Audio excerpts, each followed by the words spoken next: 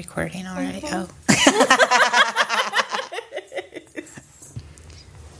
So my question is, what are some things that nobody prepared you for about, like, coming out? One thing I wish I had known before coming out was that there's a calling in that can be done versus coming out. There's something about coming out that feels kind of inherently unsafe. I think when you're someone that has a lot of different intersectionalities and you're a minority, when you've dealt with a lot of oppression and a lot of unsafety your whole life, the concept of coming out feels like unsafe to me. And I recently learned that you can call people into your queer experience, and you can invite people in to witness your relationship or your queerness or whatever, and you can be selective about who gets to witness that or celebrate you or whatever. It doesn't have to be like a coming out to the world and then opening yourself up to any and everything and everyone. Yeah.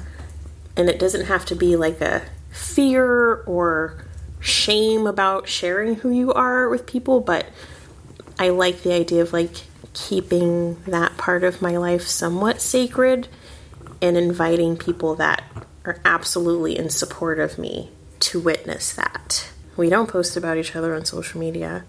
And a couple years ago, that might have bothered me if I was in a place where I couldn't post, or if I was dating someone that didn't post about me, or I don't know. I feel like years ago I probably would have felt weird about it. But given the circumstances of why I don't post anything about my personal life on social media, I kind of like that we don't post about each other, because it feels like very close to the vest and safe and sacred, and like, not that I want to hide us from anything, but I don't know, there's something special about it. Yeah. What about you? Well, you had like a serious, good, thoughtful response, and I had more of like a funny response. That's fine. One of mine is like more related to like being trans, or really just like in terms of not being born with a penis, but then like using one, like whether it's a strap-on or like now that I've been on T. But this like urge to say something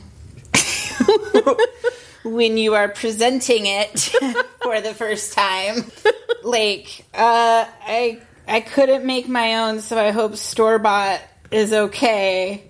It's just, there's so many things that are just, you don't know until you know. Yeah. And like in terms of, to respond to your answer, it does feel, this is the first time I've been in a relationship where I have felt kind of like anxious about posting something. Mm-hmm. And that, you know, because of like what we've talked about and what you've been through. And it does feel kind of weird, but also like safer. Because when I think about how much we put out there and how much can be used against us in the wrong hands, you know, like some things that are sacred, like we really do have to think about protecting them in that way. And I've never really been that kind of person. Like I'm very, like I've said before, you know, the first time I got a positive pregnancy test, it was on Facebook, you know, I wasn't waiting 3 months, you know, or whatever, doing a big cute announcement. I was like, I'm pregnant, you know, like, but this is the first, I think, really healthy relationship that I've been in the age of like social media. There are so many questions that are added, I feel like, to a relationship. Like, do I post about it on one platform and not another? Or do I share pictures? Are people going to like say something? You know, are people going to be mean, or are they going to be supportive? Like, I'm lucky to have mostly had a positive experience with social media as an adult. But, you know, there are just things that I feel like are, it's just because it's different, you know? I feel like 10, 20 years ago, social media already existed, but it was just like a new kind of thing in this way that was like just getting started. And now I feel like there are other questions about it, you know? And just like how you, like if you were to take like a relationship course, I feel like there could be a whole class on just like how you handle your relationship on social media. Yeah. This is the first relationship I've been in that's not on social media. And it's kind of nice. And I've noticed, like, when I look back at my past relationships and how much I posted about them, they weren't great relationships. They looked really good on Instagram. But behind closed doors, those relationships were not good. There was nothing to, like, celebrate and post about. But I wanted that validation from people that I was in, like, a cute relationship. Yeah. And I think also compet comes into play there too, because having a boyfriend back then meant like, okay, I can cross that off my list of things that I have to do. Like, I'm in a relationship, so I've like, stop worrying about that. Yeah, I've made it in some way. Blech, gross. But did he fart? Oh, Wilbur! That's what I thought you were saying. Gross too. I was like, it's perfectly timed because it hit me when you said gross. I was like, God. Oh god, Wilbur's little butt. His butt can do some damage. That little tiny. It smells like he ate eggs for breakfast. Yeah, I think it's interesting because I think that's the case for a lot of people who are posting, like, it's like a save the marriage kind of attempt, you know, to keep that face up of, like, everything's great, you know, we're in a cute relationship, everything's, you know, like, with my ex-wife, she would post stuff like that. And at times it did feel kind of disingenuous. So it was like kind of hard to see instead of like heartwarming. It was kind of hard to see because I was like, do you really feel that way? Or is that just like how you want it to kind of look, appear that way? Or like you are maybe fooling yourself, like no judgment, you know, like we all go through what we have to go through. And like, maybe that was her process because I think she was very much in love with love and wanting to be in love and wanting to have a family and, you know, and there's nothing wrong with that necessarily, the wanting to have a family part, I mean, but like being in love with love, it's cute on paper, but when you meet someone, like, how do they know that you actually love them and not just like an idea that you have fixed in your head because you want it to work, you know? And like, I've definitely been guilty of that.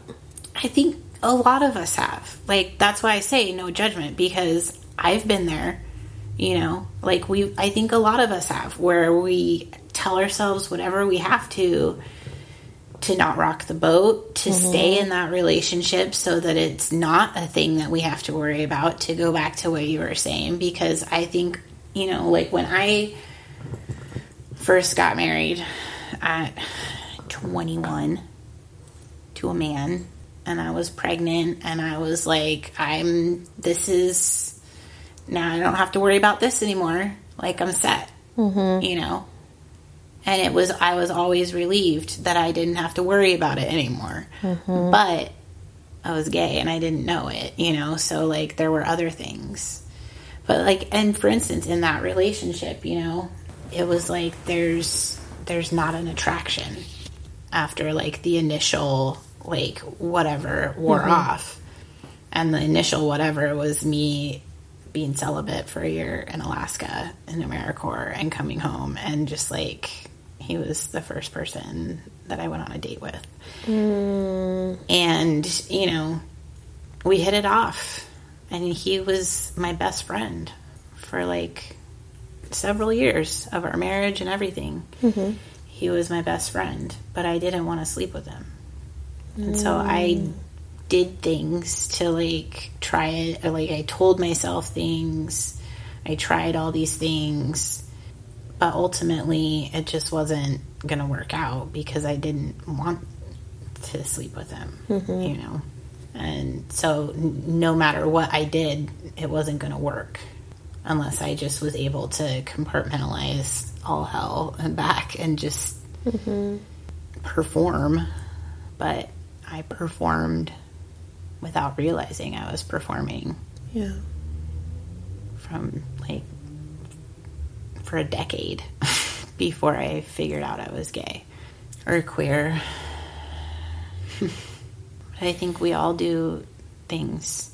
I think, you know, people who are socialized female in our society are really generally, not maybe so much anymore, but like definitely still when we were kids, it was really about like you are going to grow up and get married and have a family, and that's the path. Like I remember having had my kids and, you know, already thinking like that was it for my life, you know, and having all these childless friends. Because I went to Berkeley, there were such a mix of people, you know, but a lot of them didn't have kids. And so I realized at some point, I didn't realize that not having kids was an option.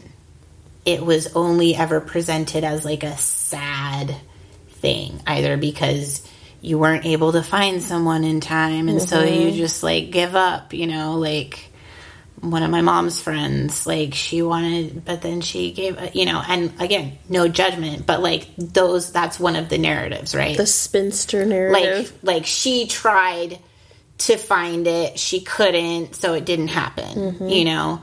There was, or like there's this selfish rich aunt, you know, who goes traveling and like does all this stuff, and you know, everybody kind of paints that kind of person as like shallow or selfish, you know, or self-centered because they don't want to have kids, they want to just keep doing their life.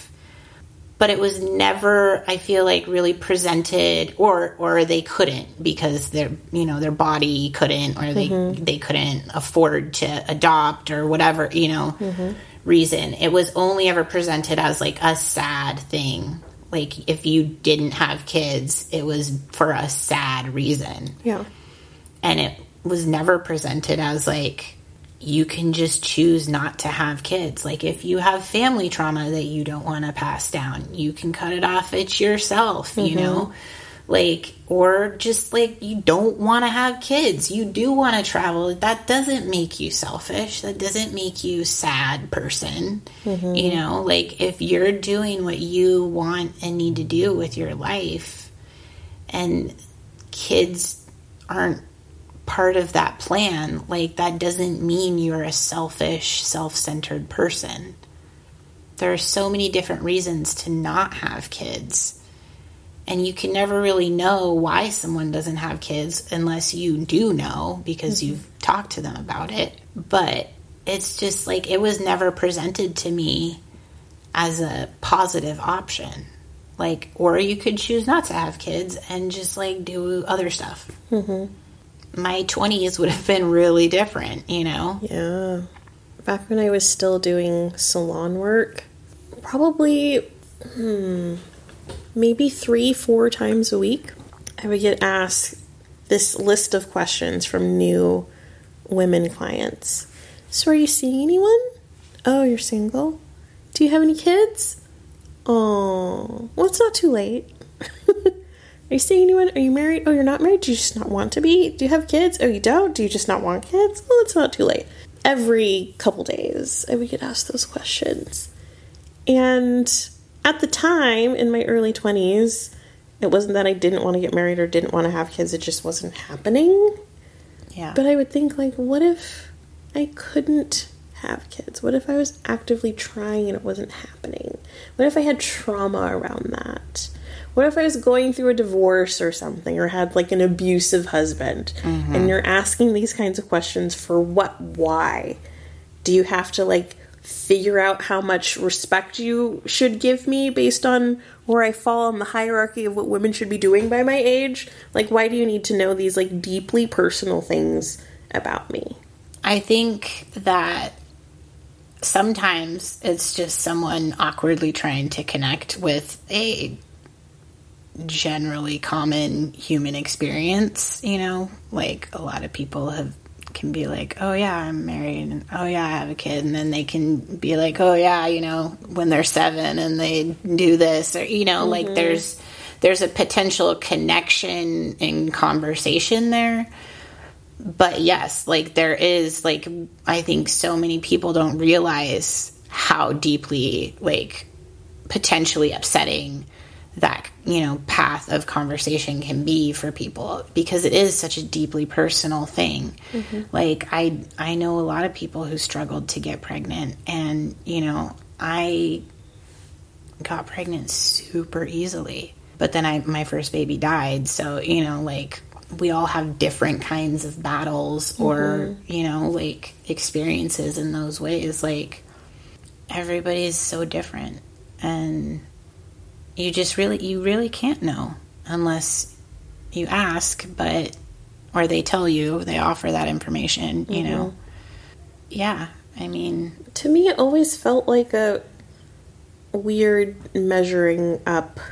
I think there's also that, like, I can see, like, there's like, where are you at on the hierarchy? And because, you know, like we were saying, like I was saying before, the idea that if you choose not to do that you're selfish or self-centered, like, oh, you're not a breeder, so I'm not gonna talk to you or whatever. And it is, and it's one of those things that, because our society puts such a high value on it as a life experience, it's not like we need to keep breeding to keep the human race going. Like, we are parasites. Humans are literally parasitic to their environment. And we're breeding out of control. I think that's why more of us are coming out as queer. Like, I bet evolutionarily or whatever, there's like some sort of survival mechanism there. I mean, obviously, I don't know scientifically, but I wonder if something like that is the case. You know, like in environments where there's no males and they, you know, someone switches or whatever. I wonder if that's maybe part of it. Like, there's like a survival instinct in us that's like, okay, there's a number of us that need to stop being able to get pregnant so easily. Maybe. I think, to add to that, because I see where you're going with it, and that does make sense to me, there have been laws and law enforcement upholding men. Patriarchy is like the thing, and women are to be collected and used and utilized to, like, you're going to give birth to my legacy, you're going to cook and clean and do all these things. And laws were in place that made women dependent on men for survival. Men's motivation where I'm going to go to school, I'm going to get this really good job where I make really good money so I can buy a really good house so I can get a woman. Basically, their whole motivation was being able to get some prize of a woman. And that's like a whole post-war thing. Like, men were really set up to get what they wanted post-World War II. But then in women's liberation, we got more opportunities. We were able to go to school, work, get our own bank accounts. Less opportunities than men, less pay than men, but still we were kind of finding our way to not need men to survive. Yeah. Right? And so the less law and law enforcement makes it so we need men, the less we need them, the less we want them. So maybe that's why over the last few decades, more and more and more people are coming out as queer or non-binary, especially since COVID, being like locked down and locked up with your spouse. So many divorces happened during that time. So many people came into like spiritual awakenings. Well, and it was a lot of forced like time on your hands for introspection. I mean, not for everyone, obviously, because there were like the essential workers who need, and I'm not saying that with mockingly, but like the people who were called essential workers, but then still just treated like absolute shit. So like, how essential are they if you're going to treat them like shit? Like, and pay them like shit too. One of the interesting things, and I'm sure it's been said before by other people because I did a paper on it, but one of the interesting things about patriarchy that a lot of people seem to forget is like it's a double-edged sword, like in a lot of ways. Like men do have a lot of power, but then for all of the men in the world, like there are men who were born into that patriarchy and they are expected to uphold it at all costs. And so that's where it fucks them, you know? And like the rates of depression in men and women were almost equal at that time, if I remember correctly from the research that I did, because they were expected to just be the breadwinner. They were expected not to do anything outside of like you get the job, you get married, you buy the house, you support the wife and the kids, you know. And if you couldn't uphold that, you know, that's why so many men could just like commit suicide, because they don't see how they're in the bed of their own making, and that bed is like killing them too. It's nobody is winning. And the thing about marriage is like a lot of people think that it's just a religious thing, but it started as a legal thing, because when men were the ones holding the title or the land or whatever, that was their possession, and they wanted to make sure that they were passing it down to their loin fruit. That they want to pass it down to their DNA. And they need a bearer of the They need a bearer of the DNA. And that is why, you know, because paternity tests weren't the thing, but they had like marriage contracts, like the first 3 kids have to look like the husband, or like you have to have this many kids before you can fuck off with the gardener or whatever.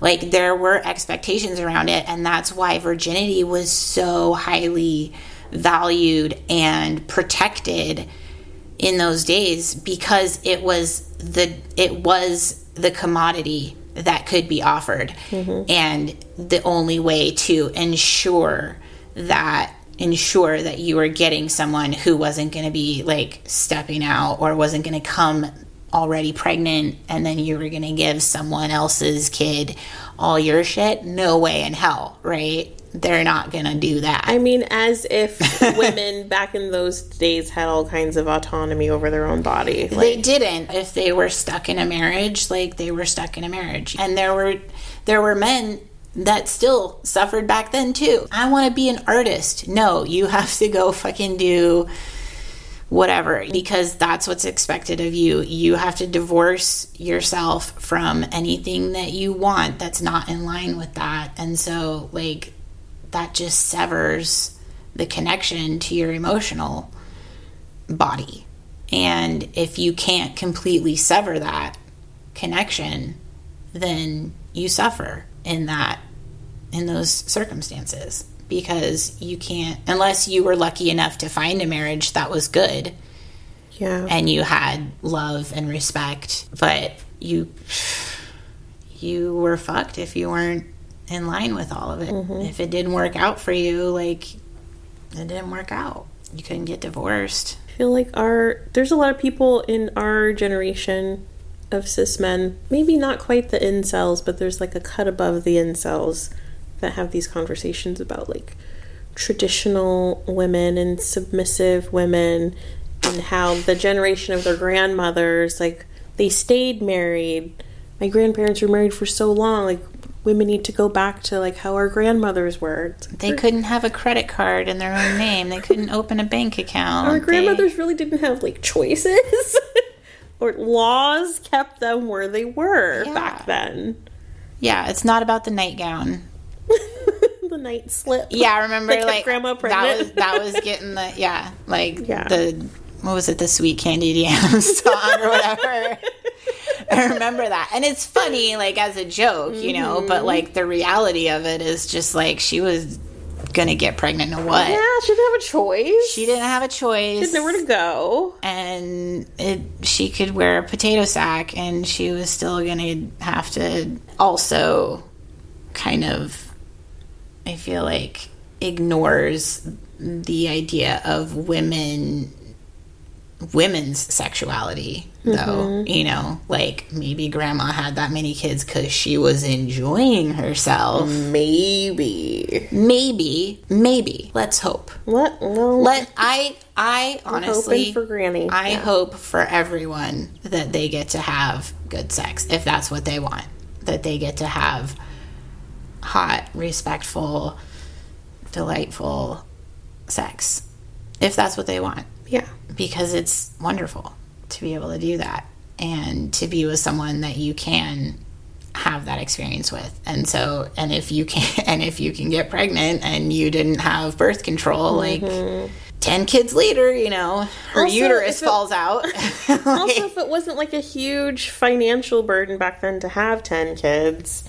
It's a huge financial burden in any day and age, I think. Well, I mean, like, if I look back at my family, my grandmother had 6 or 7. Grandpa had more with other women, but my mother's mother had 6 or 7. And they were on a farm. They needed help. That was my question. That was going to be my next question. Like, did they have, like, a farm or a situation where they needed to multiply the hands that could help? They needed help. Because then that is, like, money. And then in that culture, I can't speak for, like, all Caribbean culture, but from where my family's from, I think a lot of cultures around the world, your children are kind of your life insurance policy. Yeah. Like, your children, you hopefully you set them up to live a better life than you did, and then your children go off and make money and they send money back home. That's a thing. So it's kind of, like, beneficial to have shit tons of kids, and hopefully you don't traumatize them and they'll want to help you when they're older. That's definitely a thing.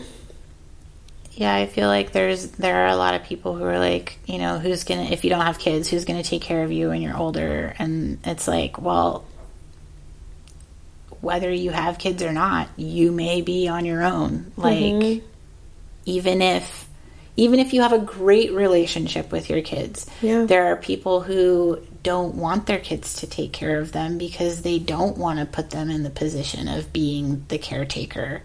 And that is, you know, that's a whole other conversation, like, of that dynamic. Like, if you're married and you're a caretaker, you know, like, or you have kids and you need a caretaker and you have kids, like, there's a lot of judgment around that, you know, that to loop back to, like, women and or people who can have kids and their decision to or not, you know, like,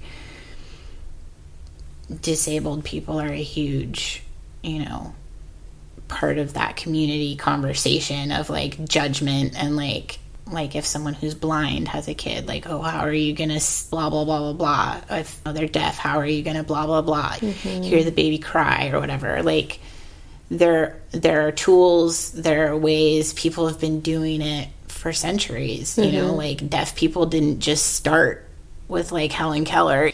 That wasn't, like, the first gen of deaf people or whatever. Like, also, speaking of Helen Keller, how are you going to be deaf and blind and racist?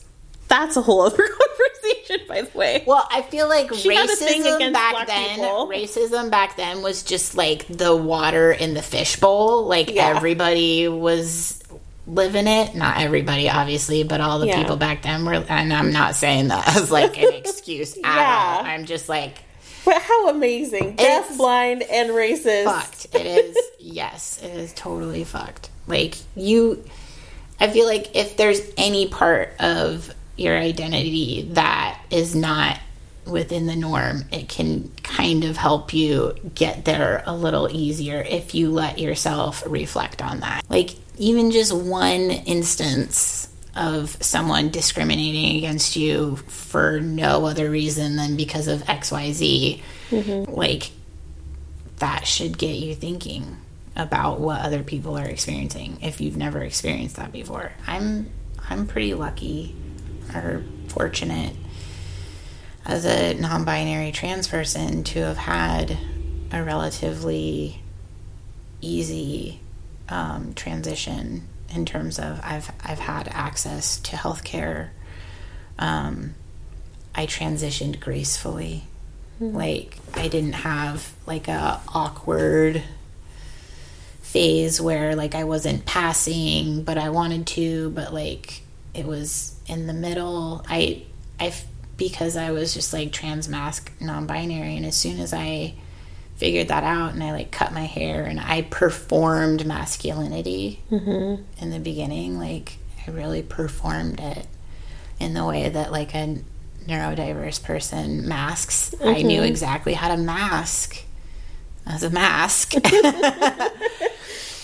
And just was really performative about it, and then was like, wait, why am I performing masculinity as told by our society? You know, like manspreading, like scowling, like not smiling. And I got sirred way more when I first came out and like still had like my boobs and everything. Granted, they were kind of flat because I had 3 kids and it, you know, was easy to hide them. But I was sirred way more than I am now. And I look, you know, and I have like facial hair and I don't have boobs and my build is different. My voice is a little deeper. But because I was performing masculinity, people read me as masculine more. And I don't remember why I got on that tangent, but it was really interesting.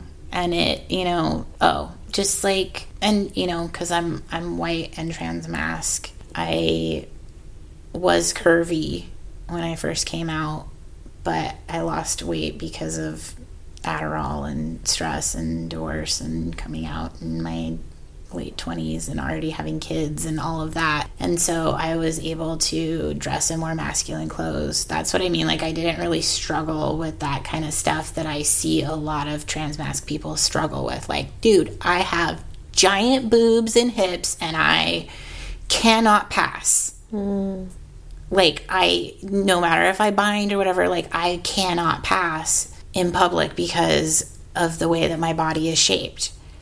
And that's real. That's a real struggle. And I feel like it's easier for transmasc people than trans femmes. I haven't been trans femme, so I can't like speak on their behalf. But in terms of being able to pass more, like you look like a young boy before you grow facial hair or whatever. Generally, you can look like a young man who just hasn't like really grown their beard yet or whatever, and you can pass in those ways. That's like easier sometimes than for some trans femmes who have like classically quote unquote masculine features that they can't downplay without surgical intervention sometimes. So, and we have so much, to go back to the patriarchy and everything, we put such a high value on masculinity that anyone who's seen as giving it up willingly, that's suspect. Why are you giving up a privilege? Power. It's giving up power. It's so they power, think. it's privilege.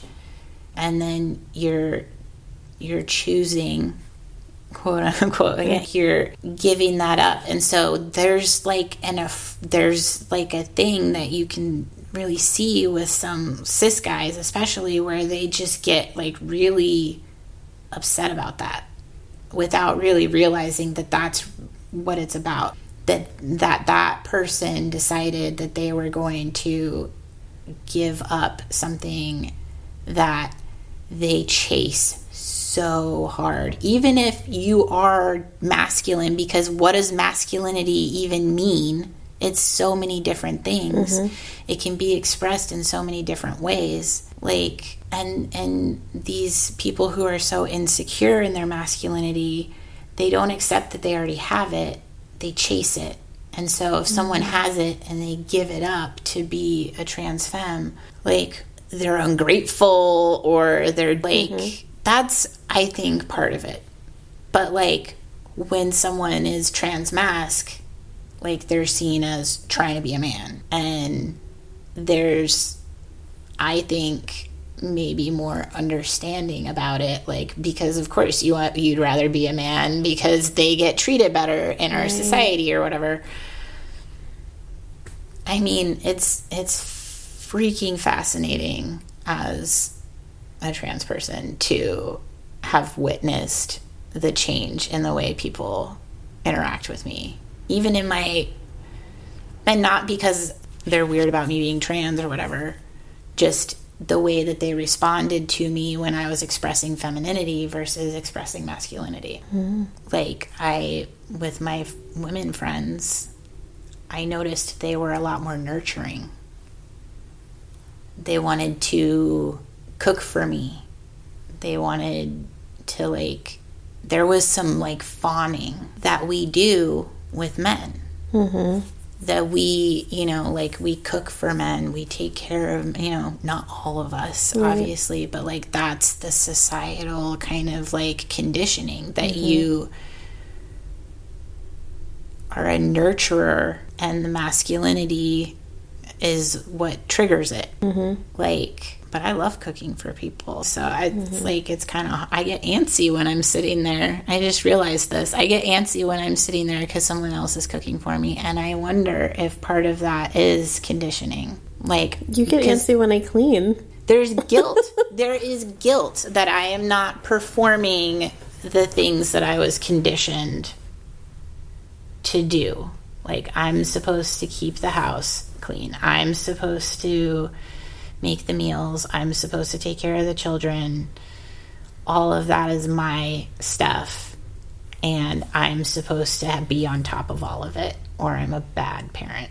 I'm a bad mom. See, now, being non-binary, I don't know. I've had times where I'm like, does my role change? But it doesn't. It doesn't, because you're still a parent. Right. You still need to take care of your kids in the same way you needed to take care of them before. But it is interesting to have that kind of, like, cognitive struggle of, like, what am I supposed to be doing now? I had this, I feel like I'm talking forever. Keep going. I had this moment, like, classic parent moment. I was getting ready to go and was watching me get ready, and I was tying a tie or a bow tie, and I was thinking, if before I came out, like, and would watch me put my makeup on.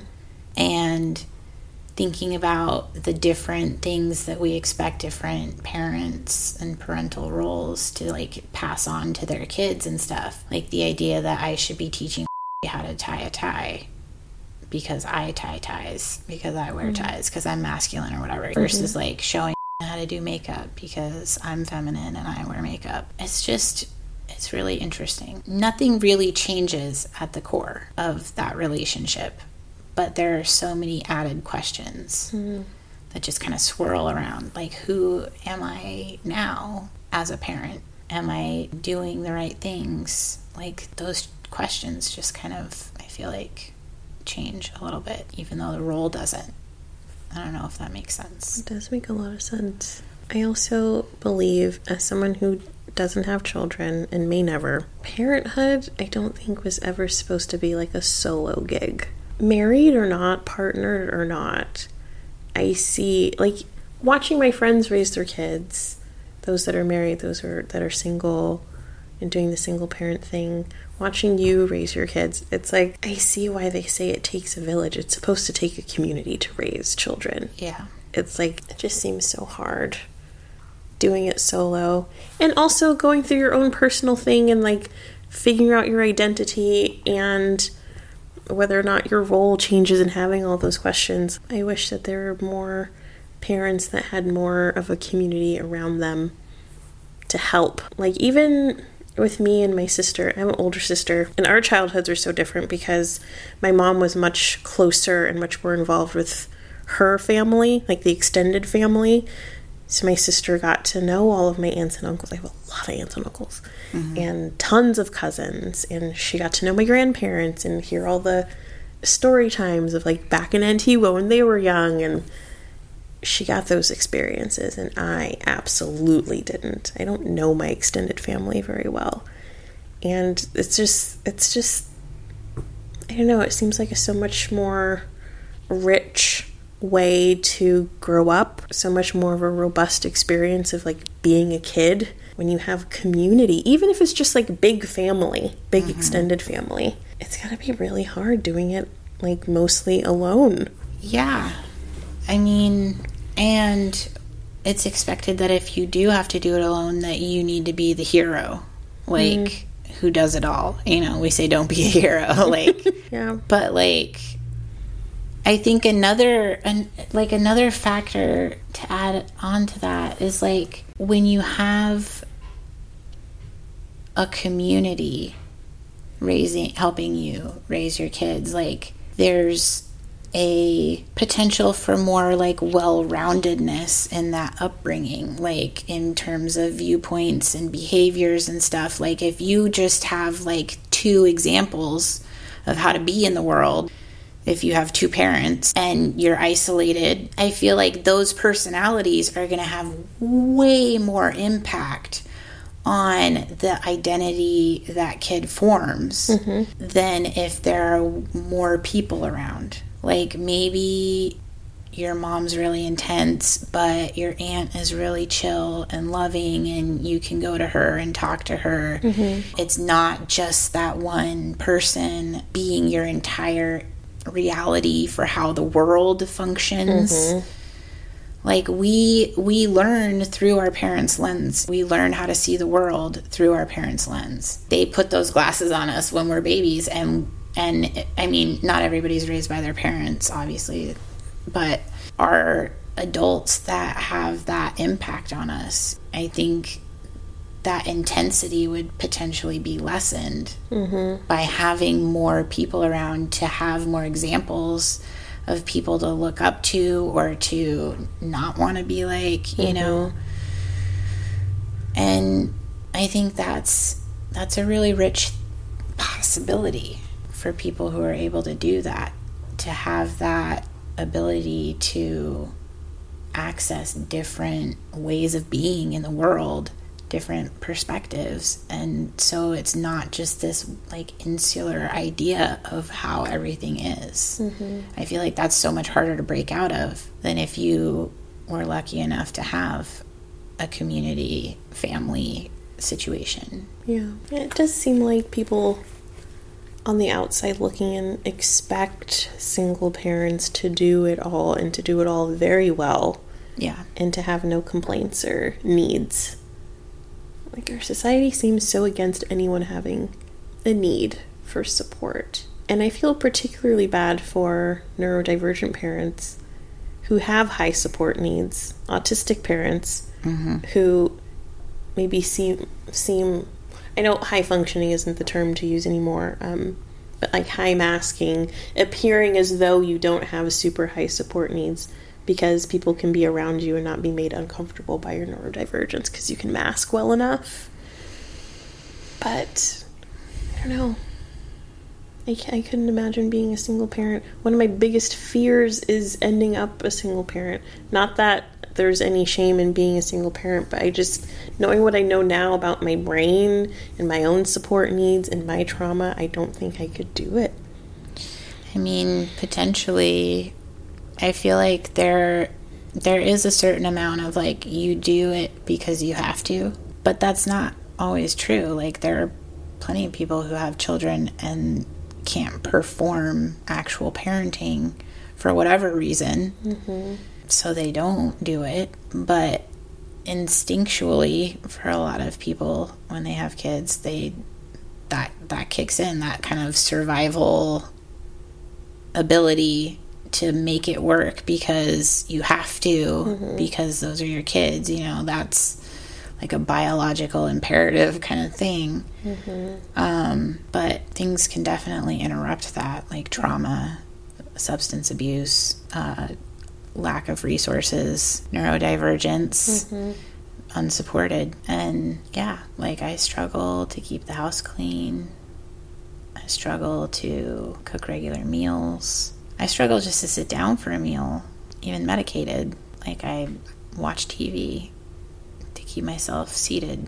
And I don't love it, but I think it's a coping mechanism. Because I didn't find out that I had ADHD until I was maybe 27. And so a lot of the things that I took on as coping mechanisms, I'm still unpacking. I found out at 35, ADHD and autism and CPTSD, the whole alphabet, all of it. Yeah, I've got a touch of all that. I don't know if I'm autistic. I have suspicions. I have suspicions. I don't know of many people that have EDS and don't have autism. There's also, to tie back into the trans experience, there are a lot of trans autistic people. Because when you don't get or care about social norms, you're like, I don't fuck with that, so I'm not gonna do it. Don't want to. I unsubscribe from gender. Bye. I know quite a few late diagnosed autistic people who soon after came out as non-binary. And there's some discourse around autism being a gender, too. I feel like I've seen some of that.